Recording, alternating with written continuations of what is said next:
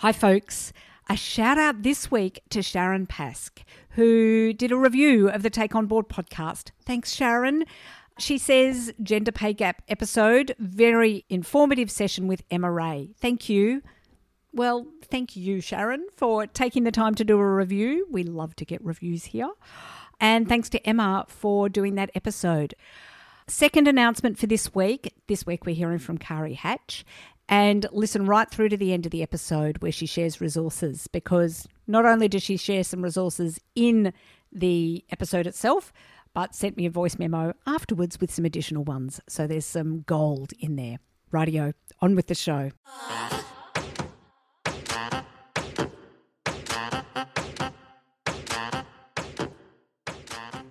Welcome to the Take On Board podcast.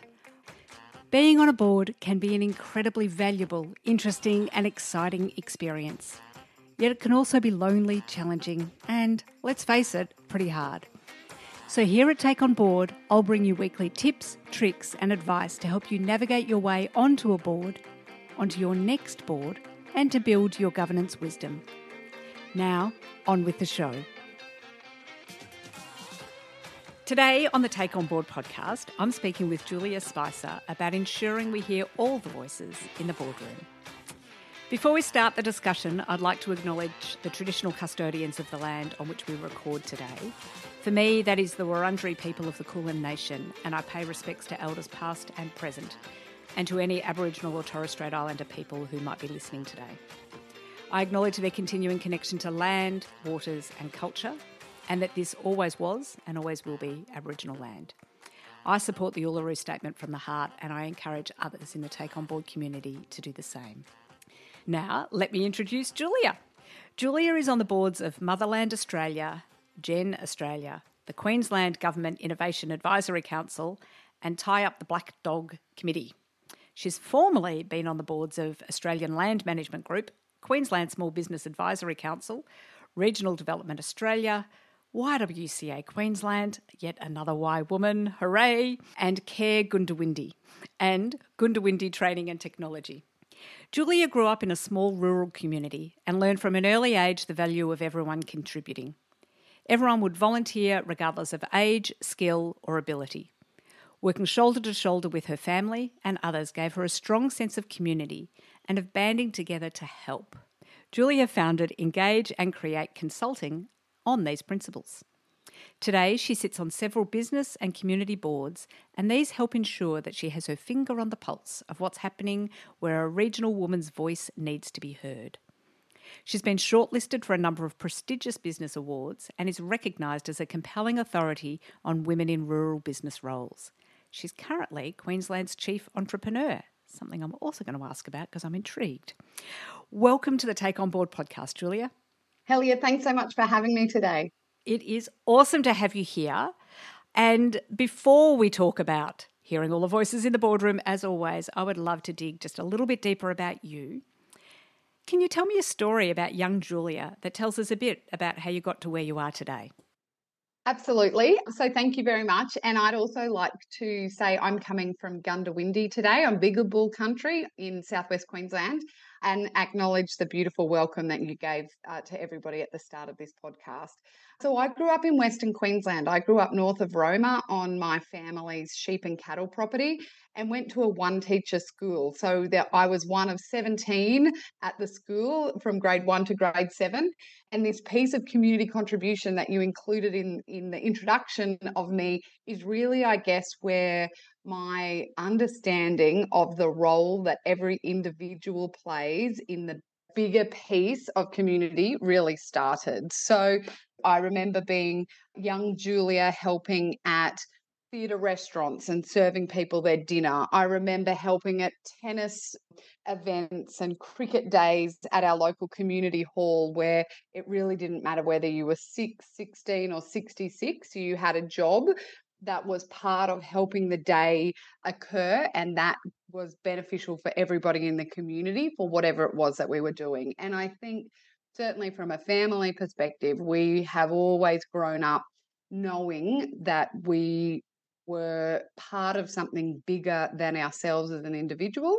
and also something bigger than just our family, that our family needed to support others for us all to have a really vibrant community, a really rich tapestry of people and families in our rural area. So I really do acknowledge a lot of this relatively small community that I grew up in as playing a really key role in piece of a bigger puzzle or picture might be. Julia, it's so interesting to hear some of your background, and it seems to be a common theme. I don't know. Maybe it's people that come to the Take On Board community. Maybe it's women in the boardroom. I'm not sure. But we hear this community contribution a lot from people. Where did that come from for your family?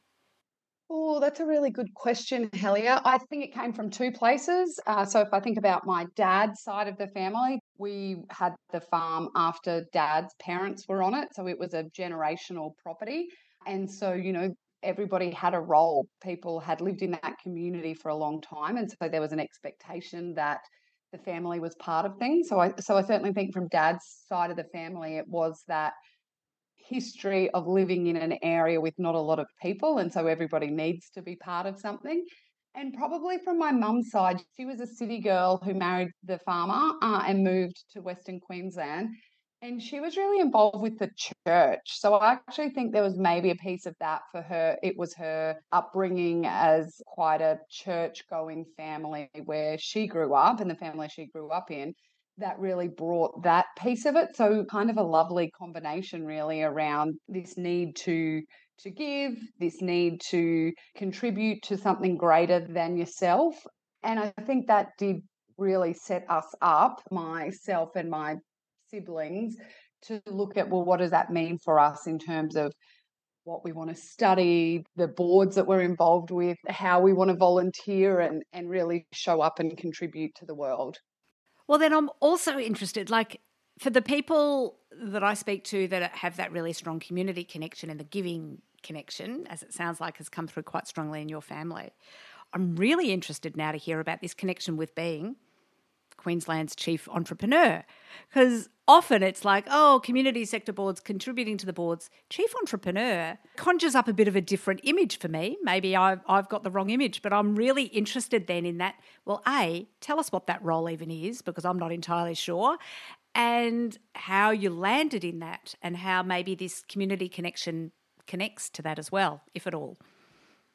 Absolutely. So, yes, I am Queensland's fifth chief entrepreneur. The role's been around for about 7 years. I'm the first regionally based chief entrepreneur, and the role is really set up to advocate and champion for founders, for small business people, for the innovation ecosystem, as they call it, across Queensland. And so it's really about what do people need to be able to grow and scale their business? How do we help connect them to what it is that they need? So it might be funding, it might be staff, it might be connections, it might be support to help them export overseas, but really to be able to kind of advocate and champion for people in this entrepreneurial space. So with that in mind and thinking about the fact that I come from a rural and regional background where we don't always have everything at our fingertips, we need to be fairly innovative about how we're going to solve a problem that we might have. We need to think differently about how we're going to work together to achieve something. We need to look at the resources that we have on hand and how we might use that. Often, innovation comes at a time of crisis when things aren't going well.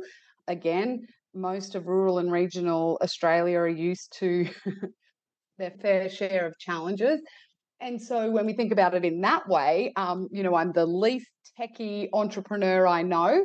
And yet, if I think about the values, the way that I look at a problem, how I look at solving problems for myself and others, that's really been how in the last 10 or 15 years, I've started consulting businesses, I've grown other businesses with partners, we've developed things, we've sold businesses. So it's been because I've seen that I have a problem. And if it's a problem for me, it's likely to be a problem for others.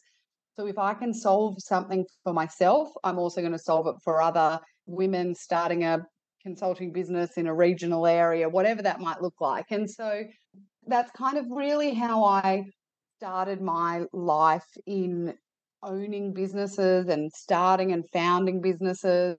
I often joke that, I didn't realize I was entrepreneurial. I just thought I was scrappy, because that's kind of the language that we use more so, which is a theme for me through any of my kind of representational roles. Is what I found was I ended up at a table as the regional representative for a particular cohort of people, whether it's women or the regions more broadly. And so for the last couple of years, I've been sitting on what's called the Innovation Advisory Council for Queensland Government. And it was established to really support and make sure that all of the voices were being heard from across the state in relation to this innovation ecosystem. And so I was there really as the regional voice. And so it's a voluntary role. I get to use my networks across all of Queensland to touch base and see, well, this is what's happening for us in Gundawindi. Are you seeing the same thing, Longreach? What does it look like for you, Cairns, Rockhampton? What's happening in your part of the world with this new industry that's starting to be developed? And I can pull all of those thoughts and ideas together and take them to these statewide conversations and meetings that I then get to be part of. And so that was really, I guess, how I ended up around this Innovation Council. And then from there, Helia, I was asked to consider whether I would be interested in taking on this role as Queensland's 5th Chief Entrepreneur. That makes so much sense, actually, once you take us through the story.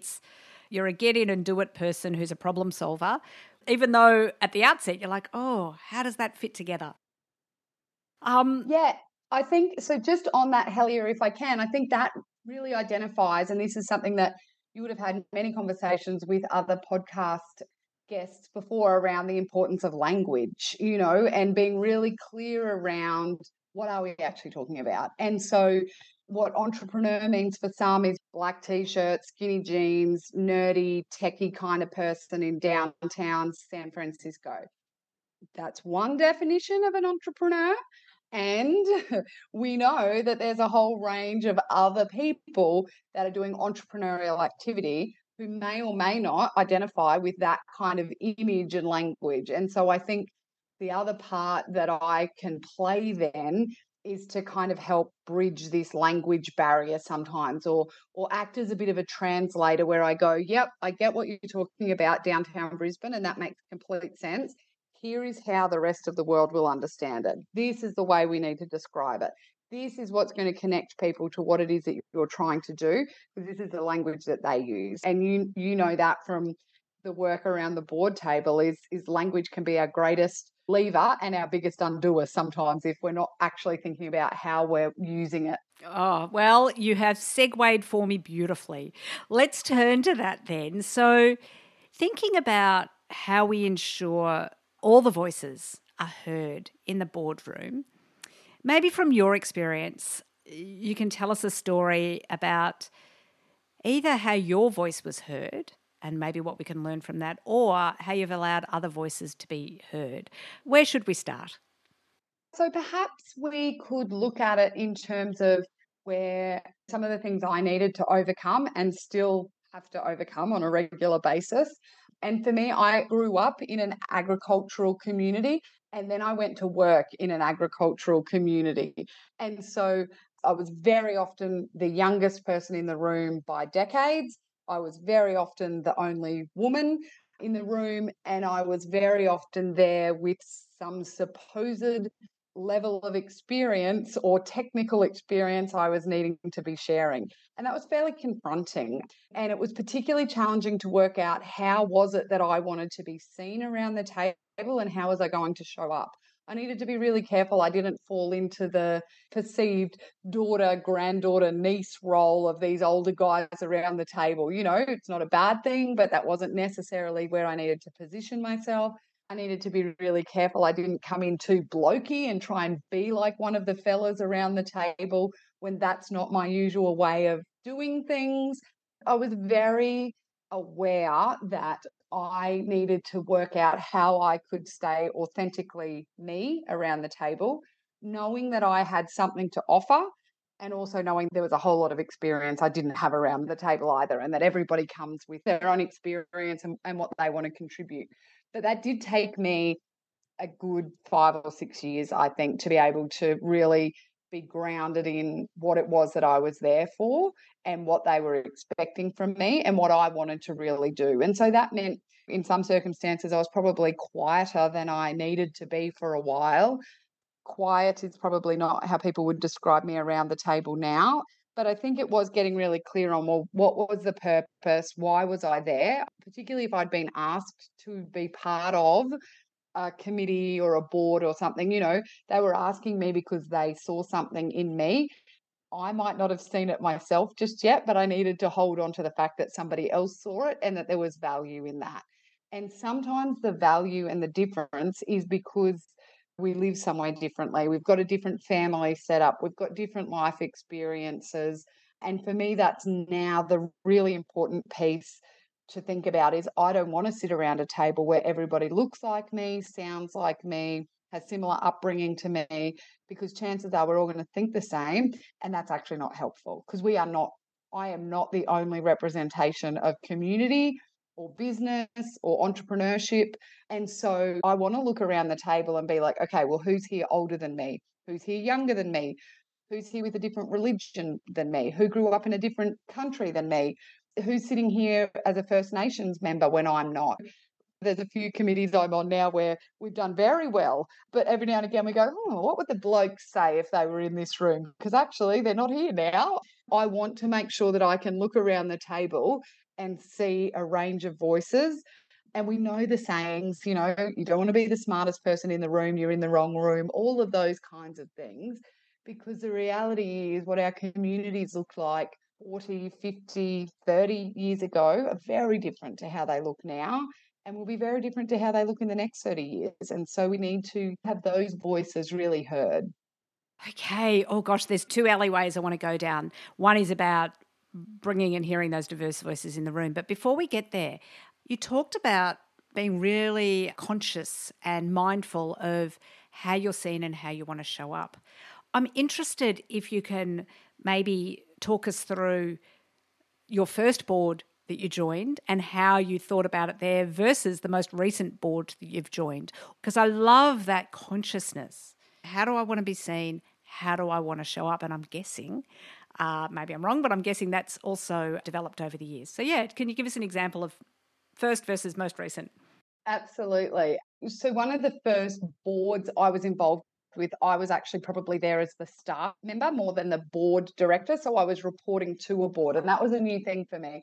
So it was being very clear around what I needed from the board, what I needed from these directors to give me instruction so that I could then go on and, that piece around direction versus the operation side of things. So making sure that I wasn't running off making all of these decisions that really weren't mine to make. So being very clear on role and structure and making sure that people felt valued to be at the table. So I could go off and make all the decisions by myself, whether they'd be good or not, it's a whole other conversation. But if those people were there to do a job and their job was to give me direction, I actually needed to ask for that. And I needed to allow them to do that because they were volunteering their time and energy to be on this board.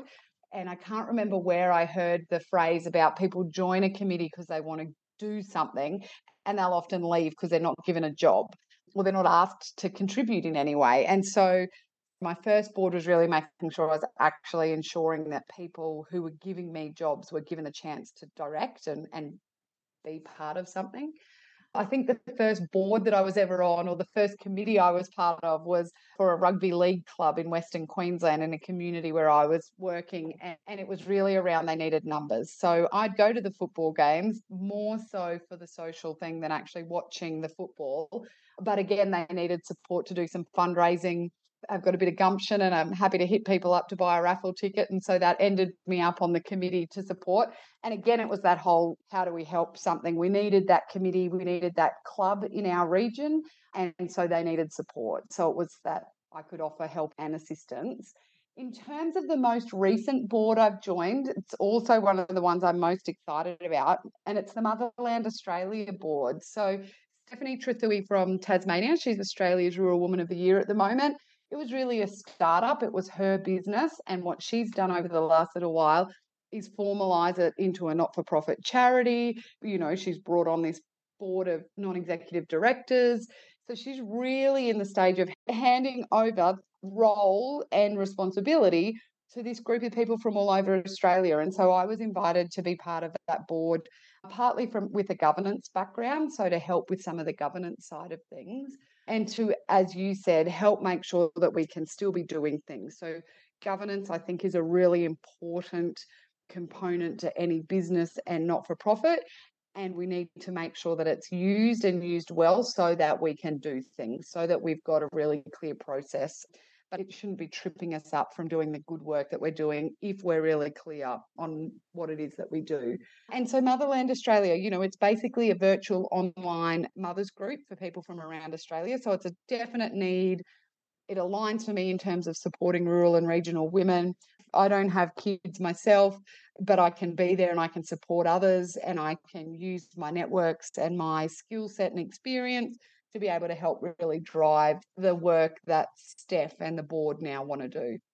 Interesting. And well, there's two things there. A, I just happened to listen to a podcast over the weekend with Stephanie on it talking about Motherland. I think it was the Future Women podcast, I think. So I just saw this in the notes prior. I'm like, oh, I've just heard about that organisation. And it's even interesting to hear you're bringing your governance wisdom to the boardroom, and in terms of the diversity in the boardroom, you don't have kids. That's actually a great voice to have in that boardroom, because I'm guessing most of the people involved in the organisation do have kids because it's a virtual mothers club, basically. So I'm interested then, when you've been the first woman or the first young person or the first whatever in the boardroom, how have you then brought those other voices in? And when you do bring them in, what do we then need to do to make sure that it's an inclusive conversation and not just the same old conversation with a couple of different voices? Yeah, that's a really, really good question, Helia. And I always assume positive intent, right? Let's assume positive intent. And so let's assume that people aren't inviting others, not because they don't want them there, but because they actually don't know them, or they don't have networks into it, or into a particular group or demographic or whatever it might be. So it is really important for me, and particularly now because I do have a bit of a profile and I am pretty well known in the regional space. And one of the reasons why I was really happy to take on the chief entrepreneurs role actually was to be able to show that there's intelligent life form out here. And so part of that is me not being the only person. So I'm really conscious that I don't have to be the only one invited to things. So I can't go, have you met Helia? I'd love to sit on this board, but, you probably don't need me. You need somebody further west. Do you know this person from Charleville or this person from Emerald? So, I'm really grateful that I have a really good network. I know a lot of people who are looking to do similar things to some of the activities I get to be part of. And so it is quite simply as much as sharing it. So, I believe generosity of spirit is a really important thing. And I think I'm a pretty generous person. And one of the things that I'm generous with is my networks. And I think often we probably are regionally. We just don't really consider it as being a strength. It's just what we do on an everyday basis. Now, if I'm asked to do something, I think about, what can I actually bring to the table? Is this my jam? Am I a good person to be able to talk about this, or is there somebody better? And if I know that somebody who's better at it, I'm happy to do this. I'd love to come and speak at your luncheon, but have you met Helia? Like, this is her jam. This is all she talks about all of the time. You really should maybe think about inviting her. Or it's and. So yes, I would love to come, and can I bring a guest? And I'd love to bring my friend Helia along, because this is actually a lot of the space that she works in. So they're probably a couple of the things. And then the other piece for me is, I think we need to be really careful about who stayed at the table too long. So if I'm sitting at a table and I've been there for a while, I might still love it. I actually don't need to be there anymore. I'm taking the seat that somebody else could take. And for me, I reckon if I've done 3 years somewhere and I haven't achieved what I thought I was going to achieve, it ain't going to happen. So I need to bail and let somebody else step in and do what it is that they want to do. So that's probably the other piece for me, is I give myself deadlines of how long I should stay somewhere. As much as possible, try and invite others too. And honestly, that's partly because that's how I ended up in some of the rooms. I had beautiful women who are 5 or 10 or 15 years older than me, who quite literally were around the table and invited me to the table as well. And so now I'm very much paying that forward or paying it back or just doing it because I was afforded those opportunities as well. Some very practical things in there, including moving on when needs be. So we've opened the door or pushed people through the door or whatever, made space for others. How do we then ensure that those boardrooms or other rooms hear those voices? So they're not just there, they're really included and heard. What's your advice there? Yeah, it's a really good question, Helia. And I mean, I'd be keen on your thoughts for this as well. In my experience, some of that is around making sure we've got a really good chair. So the chair is making sure that they are drawing out those voices. So it's not unlikely that the first meeting, the new board member is going to be quite quiet or might not want to throw opinions in. So hopefully the chair has played a role to make sure that the new board member has had some conversations with other board members before the meeting, that the chair has said that, look, I'm going to call on you. And if you haven't made a comment, Helia, I'm going to giving you a heads up that I am going to ask for your opinion or ideas at different times. So I think it is around, making sure that the chair's really welcoming and really engaging new people from the beginning. We don't want a new board member to sit in 4 or 5 meetings and not say anything. That's not a good start, because if you haven't said much at the first meeting, it's going to be really hard to engage in future meetings. And also, I think we do need to be really clear. If we're the new person around the table, we need to think of something to get ourselves into the conversation. So whether it's having a question that we can ask on a particular agenda item, whether it's posing a question of something or having a comment on a report that we've seen, but it's a little bit on both sides. We need the chair and the other directors to draw it out of us, but equally we need, if we're sitting around a table, we're there because they want us to contribute and be part of something. It'll feel really uncomfortable, or it'll make us feel a bit nervous, or we don't want to say the wrong thing. The imposter syndrome will be running strong. We actually need to have a plan of attack to push us through that. We got there because somebody believes in us, even if we don't believe in ourselves at that time. So we're there because somebody believes in us. We need to be able to push through and actually get something done or said or contribute in that first meeting. Oh, I love it. Love it. Oh, Julia, so much fabulous tips in here already. What are the key things you want people to take away from the conversation that we've had? So I would love for people, if they are invited to attend or be part of something, to take that opportunity up. Get the information, do your homework for sure, but do it. People don't ask people for the sake of it. I think we are past having warm bodies on boards and committees. Yeah, we want people who are doers. So if you've been invited to something, credit to you. That's fantastic. Get involved and turn up and show up. And you're there because somebody has seen something in you, whether you've seen it yourself or not, as I said earlier. So take the invitation and say yes would be one of my takeouts for people. And the other thing is that I genuinely believe people want to help. I genuinely believe that people want to support others. So if you are listening to this podcast and you want to join a board or you want to be part of something, and you've got somebody in your network who is doing what you would love to do, tell them. We aren't mind readers. We can't help people into a room if we don't know that's the room you want to go into, or we can't get you an invitation to a something or other if we don't know that that's your passion. So if you've got people in your network who are connected and doing the things that you want to do, you just need to tell them that you'd love an opportunity to do the same things so that they can then put your name forward at a future event or activity or whatever it might be. So that would be my 2 take home. Say yes and actually ask for what you want. Is there a resource you would like to share with the Take On Board community? Helia, I reckon anything that Brené Brown does is brilliant from a leadership perspective.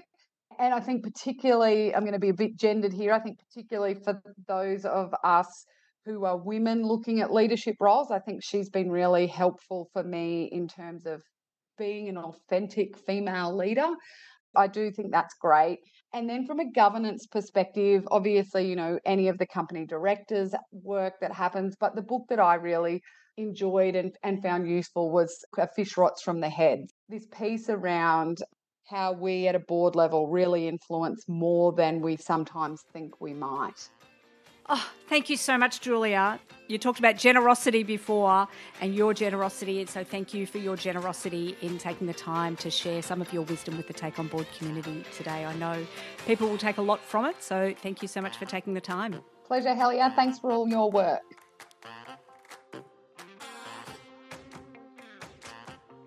So that's a wrap for the Take On Board podcast today. Thank you so much for being here and being part of the Take On Board community. I do this podcast because I love bringing good women together. So I invite you to join us over in the Take On Board Facebook group, an active group that helps, supports and cheer squads each other. Just search Take On Board in Facebook to find us. I'd really love it if you could also do some of the other podcast things. Share with someone you know who might get some value from our discussions. Subscribe if you haven't already. And, well, I also really love it when people rate and review. Thanks again for being part of the Take On Board community. Now go and put these tips, tricks and advice into action so you can be your best in the boardroom.